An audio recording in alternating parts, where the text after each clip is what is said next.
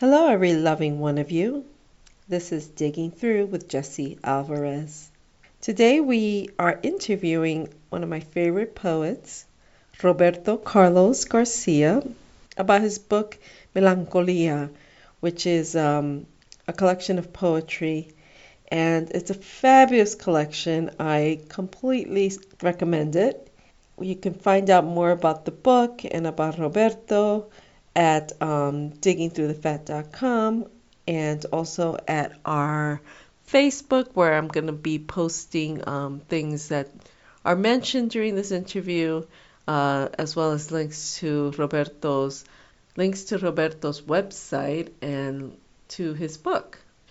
So look for those at Facebook. You can find us at Digging Press. You can find us also on Instagram at Digging Press. And of course, you can also find us on our website as well as on SoundCloud. We're on iTunes and we're on Stitcher. So that's right, biatches. You can get us in all your devices. And now, on to the show.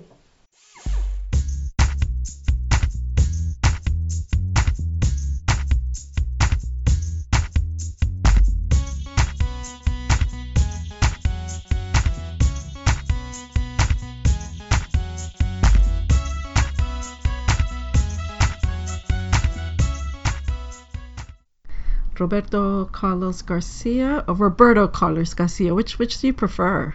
Oh, listen, just Roberto's fine. They overdosed with that name when because there's a Brazilian singer. Yeah. His name is Roberto Carlos, and so that was the baby making music. I see. And my father's name was Carlos Alberto, so my mom was like Roberto Carlos, and there it is. There it is. But I'm sure in school everybody called you Roberto, right? Yes, it was funny because at school they called me Roberto, but then on the block, everybody heard, like when my grandmother called me Carlito. And so on the block I was Carlito, but in school it was the government name, which is Roberto, right? So it was, it was very interesting.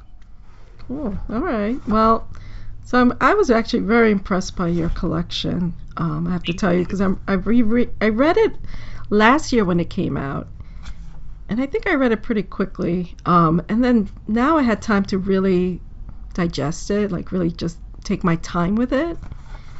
And one thing I wanted you to read, because I think it'll set everything up nicely, is your author's note, because it's a great note, and it seems that the collection is it's a really important part of the collection. So do you mind reading that?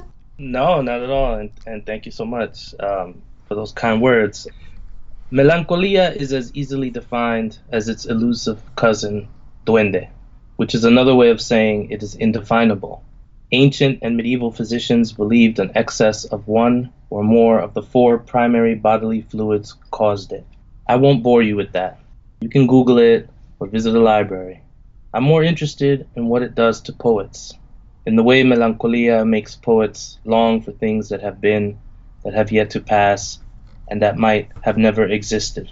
It makes a poet ache for the beauty and the brevity of life, the fleeting scent and brightness of the rose's many dresses, of spring and summer's shifting heat, and for the childhood that could have been.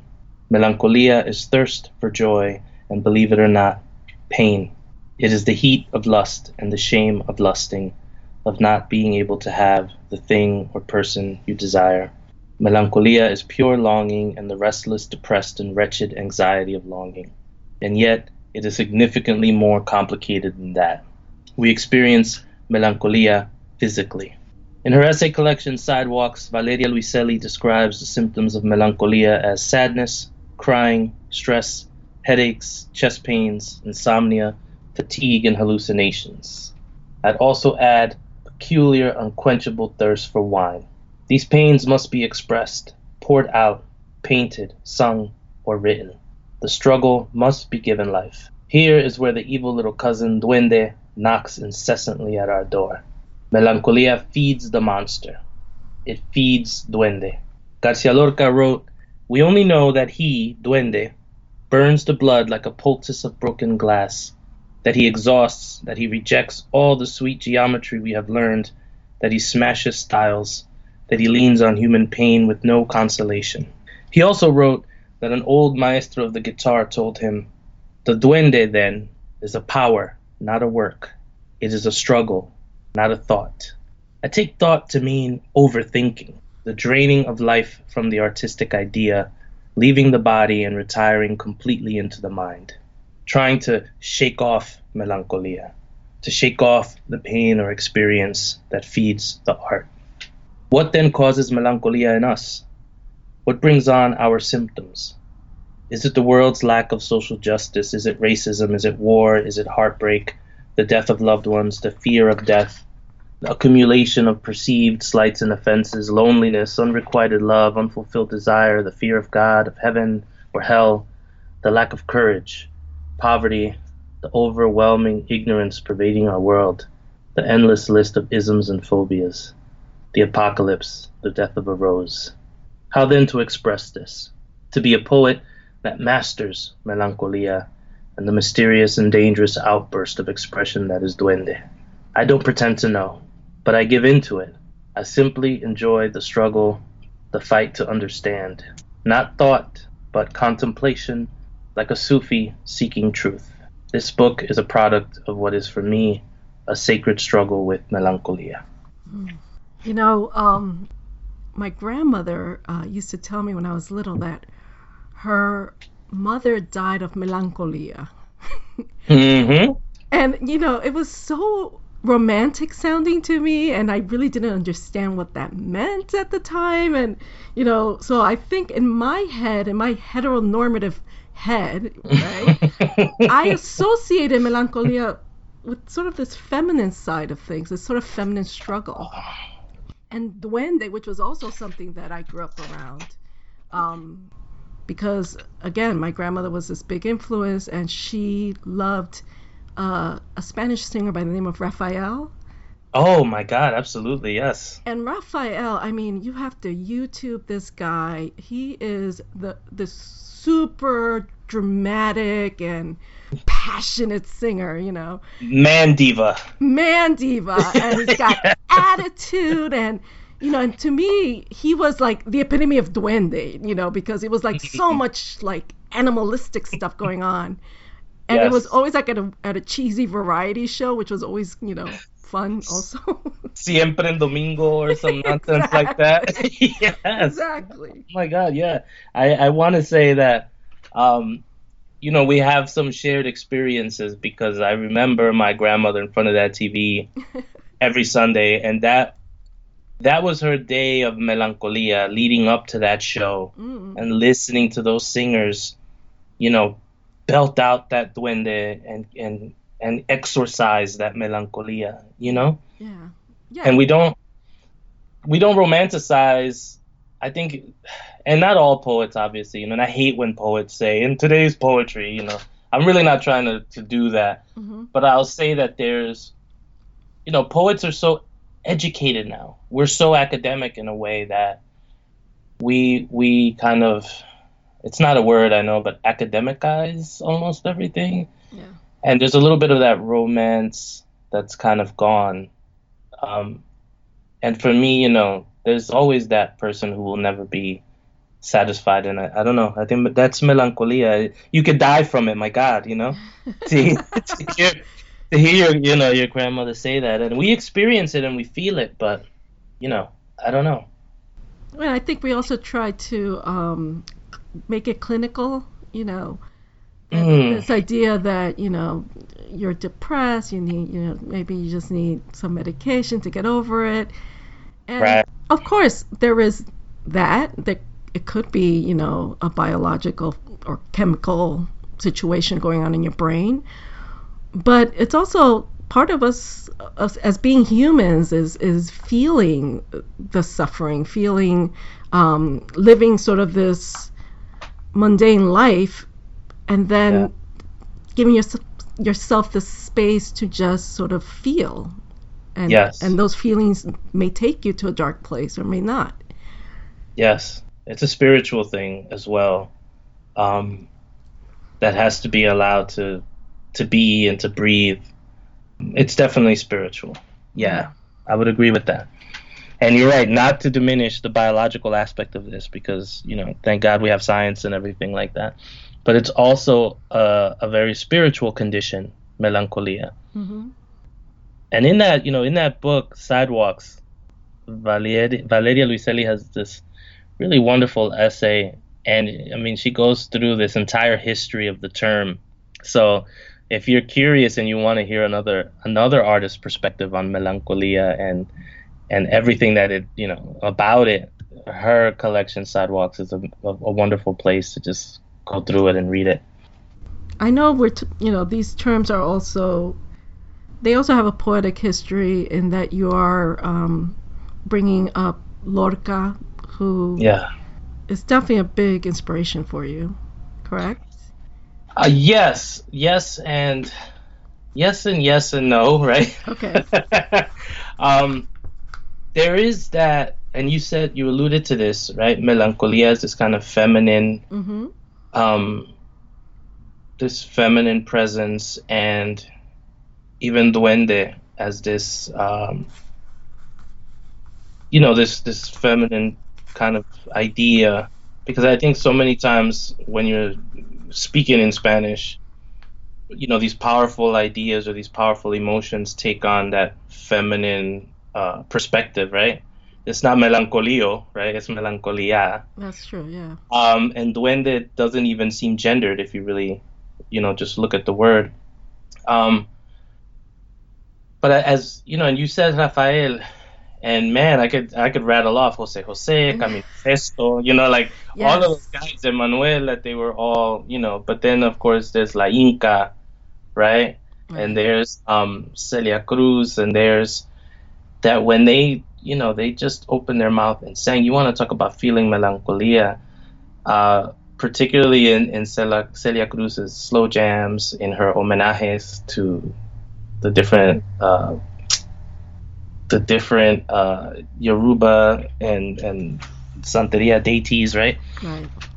That melancholia was like real there, Right, and it's that diaspora, right? It's that looking at where being ripped from your home and placed somewhere else, right? It's that sadness. Yes. Or that in longing. The DNA, in the DNA, right? Like you can't shake it. And wonderful science, has shown us that we carry that stuff in our DNA. Mm-hmm. And all those generations of those experiences are with us in our DNA. And man, if I had to rewrite it today, there would be more of that DNA stuff in the book, right? Because that's definitely a part of it. But then your last part of that author's note brings it back to, I think, our lives now and all the conflicts that we're experiencing, the type of conflict that it is. Yes, because it's that age-old conflict. I mean, we go through history and it's the same crap, just in another generation, right? And while in the past, what did we have? Those big brick cell phones that looked like, what did they look like? My gosh, this big box, right, that we're carrying around. Same problems in that era as we have today with these iPhones. The technology is advancing faster than we can take it in, but we're still dealing with the same shit. Mm-hmm. And so that's also a source of, something there. Maybe frustration, maybe, we try to not think about it too much, have hope and keep moving forward. But I think it rolls itself up in melancholia also, So let's start with the very first poem. Do you mind reading that? Sure. No currency. My love seat in suburbia is distance between me and the world beyond the flat screen. A world I'd love to crush like a dictator, a sad dictator. El generalissimo ridiculissimo. For this world where children burn like the dry bush of California countryside, where firefighters come to save the houses and die. From my love seat in suburbia, as useful as a clown's nose. After all, who can afford water? I'm a father of 3, growing fat. Meanwhile, Hunger is killing nations. Gluttony is killing nations. I wear floppy feet, but as El Generalissimo, I will complete the carnage, the crazy complicity. Ah, poets, we are one and the same. Rabble what you rabble. Divine a poem, or a poet, for that matter. What you imply is fireworks, but the truth is empty wine bottles. Water is made clear by the current. If it be hell, say it is hell. From my love seat in suburbia, I do nothing. But El Generalissimo can instigate metamorphosis. Kids, what should we turn into? What will become of us? Pass me the remote control. um, the most intriguing part of this poem is, of course, El Generalissimo, right? Because Yeah. as a half Dominican, because I'm only half, right away there is this connotation. Do you want to talk about that a little bit? This connotation of Trujillo. Yes, and Yes. And Trujillo was, Mr. Mega Dictator of Dominican Republic for 40 years, I believe. how did Juno Diaz describe him? The dictatingest dictator that ever dictated, right? um, Right. yeah, and it's interesting, people always ask me, okay, where did this book come from? Where did these poems come from? Because there's times when I sit down and I'm thinking something and I'm like, damn, that was that poem. And I'm just like, recently, and I have these conversations with my daughter and my students because I was very surprised to learn that my students in my English 102 class, they said to me, we don't watch the news anymore. And I said, really? Is it too triggering? And they said, yes. It just, many of them said it just makes us too anxious. And it's a class of 20 students, and I would say about 17 and 18 of them said that. Wow. And so they're just not watching it. And one student said, we'll watch the memes, that come out afterwards making fun of everyone. Right. And I remember sitting there, at many times feeling so helpless in my living room, you know. Um, Being in suburbia for me is an experience just because of where I come from. You want to call it the hood, you want to call it the block, whatever it is, it wasn't suburbia. And so much of suburbia is like you're experiencing the world from your television. Like, you know what I mean? Yeah. Which is kind of scary in itself, but there's a kind of helpless feeling, you know? But we're always presented with these historical figures, dictators, and they have these ridiculous, what was this, Rafael Leonidas Trujillo, some shit like that, right? You always, what was Fidel? It's El Comandante or Supremo Comandante, some crazy shit like that, right? There's always these kind of larger than life figures, and sometimes you just, I would say, and I think of Amir Baraka, he does have a poem called The Sad Dictator, or something along those lines, and sometimes you just want to take over the world and be like, okay, I'm gonna fix this shit. You know what I mean? This is what it's gonna look like. And I think I'm for lack of a better terms, I'm fucking with that in the poem. Yeah. I'm trying to do that and just express a little bit of the hopelessness or the helplessness you feel. But obviously then what the imagination can do, Right. because it's a lot, man. It's everywhere you look, you could be like, all right, the world's ending, if you really wanted to, right? And so there's some of that in there.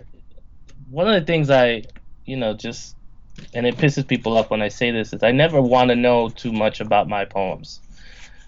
What does that mean? Do you mean that you don't want to know what inspired them or what they mean, or? Yeah, both. Yes and yes. Okay. I mean that's just where I'm at right now. The other thing about that poem that you already mentioned this, but there is this irony of you think that you're the owner of what's happening in your own home, that you can actually somehow control that. But the Yeah. reality is that that's, nonsense, right? It's an illusion. It's a total illusion. And a friend very, very good friend of mine. She's a poet. Also, I love her dearly. I would say, God, I want to move to New York, and and she's like, move to New York, come back, and she says, are you kidding me? The suburbs are where, married people go to die. Yes, yes. They do say uh, that. and and I find that, and it's like, my God, I don't want to say it's true because thankfully, I'm married and we're not dead, but um, there's more to it than just that statement. There's this idea that it's almost like you're disconnecting from the tree of life of everyone else, and you're so concerned with your little patch of grass and your little, cleaning up around your little property, and it becomes a prison almost. It can become one if you're not careful, and so yeah, that's definitely there. Yeah. But it's also more complicated than that. I mean, Oh, so much more. I mean, layers, man. There's so many layers. so I want to read this small poem you have on page 12, Secrets. Nice. I just want to preface this poem by saying that I went into a classroom where a colleague of mine was teaching my book, and the student said, "Okay, this poem, Secrets, I want you to explain to me exactly what this poem is about and where it came from, everything. I want the dirt." And it was really funny. All right, secrets. Secrets hide over the skin, like ivy growing on brick. I must touch my way out of them, use my tongue, knees, and elbows, wave as I cross the crumbling bridge, the patchwork stairs, and leap, eyes shut and heart wide, in the waterfall, and down river into an ocean of feet and dirt. Then beg forgiveness for not telling you. Keeping secrets means crawling on all fours in pain, strutting proud in a pair of new shoes, praying face down in the mud, ass in the air, out of shame. Yeah. How old was this student? Like, Um, oh, maybe like all of 20. yeah. I mean, Maybe. it's the kind of poem that it has this confessional voice, and it's very naked, and it's also very sensory, the language. And so I think it is the kind of poem that would maybe push a button. Absolutely. And it Yeah. is also very mysterious because you just don't know what that secret or those secrets are. Yeah, and isn't that, what it's like? I think not just living with, let's say, a secret or secrets, but also suspecting secrets. Hmm. So many of these poems tackle suburban life, suburban living, um,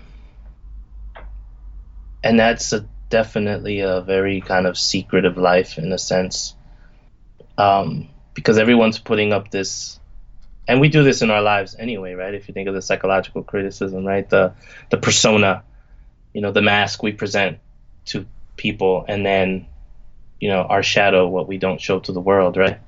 Yeah. Yeah, and so I wanted to put it out there. This is how we all kind of deal. This is how we all either live with our own secrets or hover around secrets we suspect maybe. You know. I, Uh, I I always wonder about well, particularly fiction writers and poets who do write confessional or narrative poetry, um, because I know from my own experience, I lived in a family that it was all secrets. It was no one was ever telling you the truth about anything. I always knew that everybody was bullshitting me, right? Yeah. Yeah. But then there's this, the reality is we all have these secret thoughts that are inside our heads, and no one will ever know what those thoughts are unless we vocalize them or put them down on the page in some way. And Yes. some writers are, they just really want to do that. They just really want to let that out. And of course, that scares the living daylights out of a lot of people. Yes. And artists do. I mean, maybe it's a creative thing. Maybe that's what makes us a little crazy, that we are doing that. We're actually letting it out and hanging it up there, and everybody can look at it, and we And may or may not get judged for it. oh, listen, judgment is gonna come, I think, regardless. Yeah. So you might as well just feel good about what you're creating. Alicia Ostriker, wonderful poet and feminist scholar. She was my mentor in college, and she would always say, "Listen, you can spill your guts, but you got to make it art, right?" Um, and so it's interesting because growing up, my family was a little different. My grandmother, may she rest in peace, she was very creative. So we knew everybody's dirt. It was just really out there. It was just kind of a wild experience. We knew everything that was going on with everyone, but she always kind of managed to tell it in a way that almost fictionalized it and made it like an everyday story, if that makes any kind of sense. And so that while you knew everything that was going on in everyone else's life, it was done in this way where it was presented like, hey, it's all right, that could be you. You never know, right? And so I think that's where I get a lot of my courage from, because she was very dignified, but she was also kind of very shameless in that, this could be you, this could be anyone. So that's their shit, big deal. You know what I mean? I don't know. It's tough to explain in a sense, but yeah. Well, she was sort of like the Mark Twain, right? Oh man, yes, that's exactly it. And that's the end of part one of my interview with Roberto Carlos Garcia. If you'd like to listen to the second part of the interview, you're going to have to wait 2 weeks, people. Be patient with me.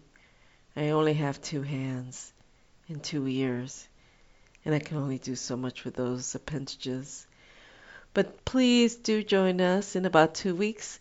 I'll post part two, and in the meantime, you can look us up on all our places, diggingtothefat.com, Instagram, Facebook, you name it, we're out there. We love to hear from you.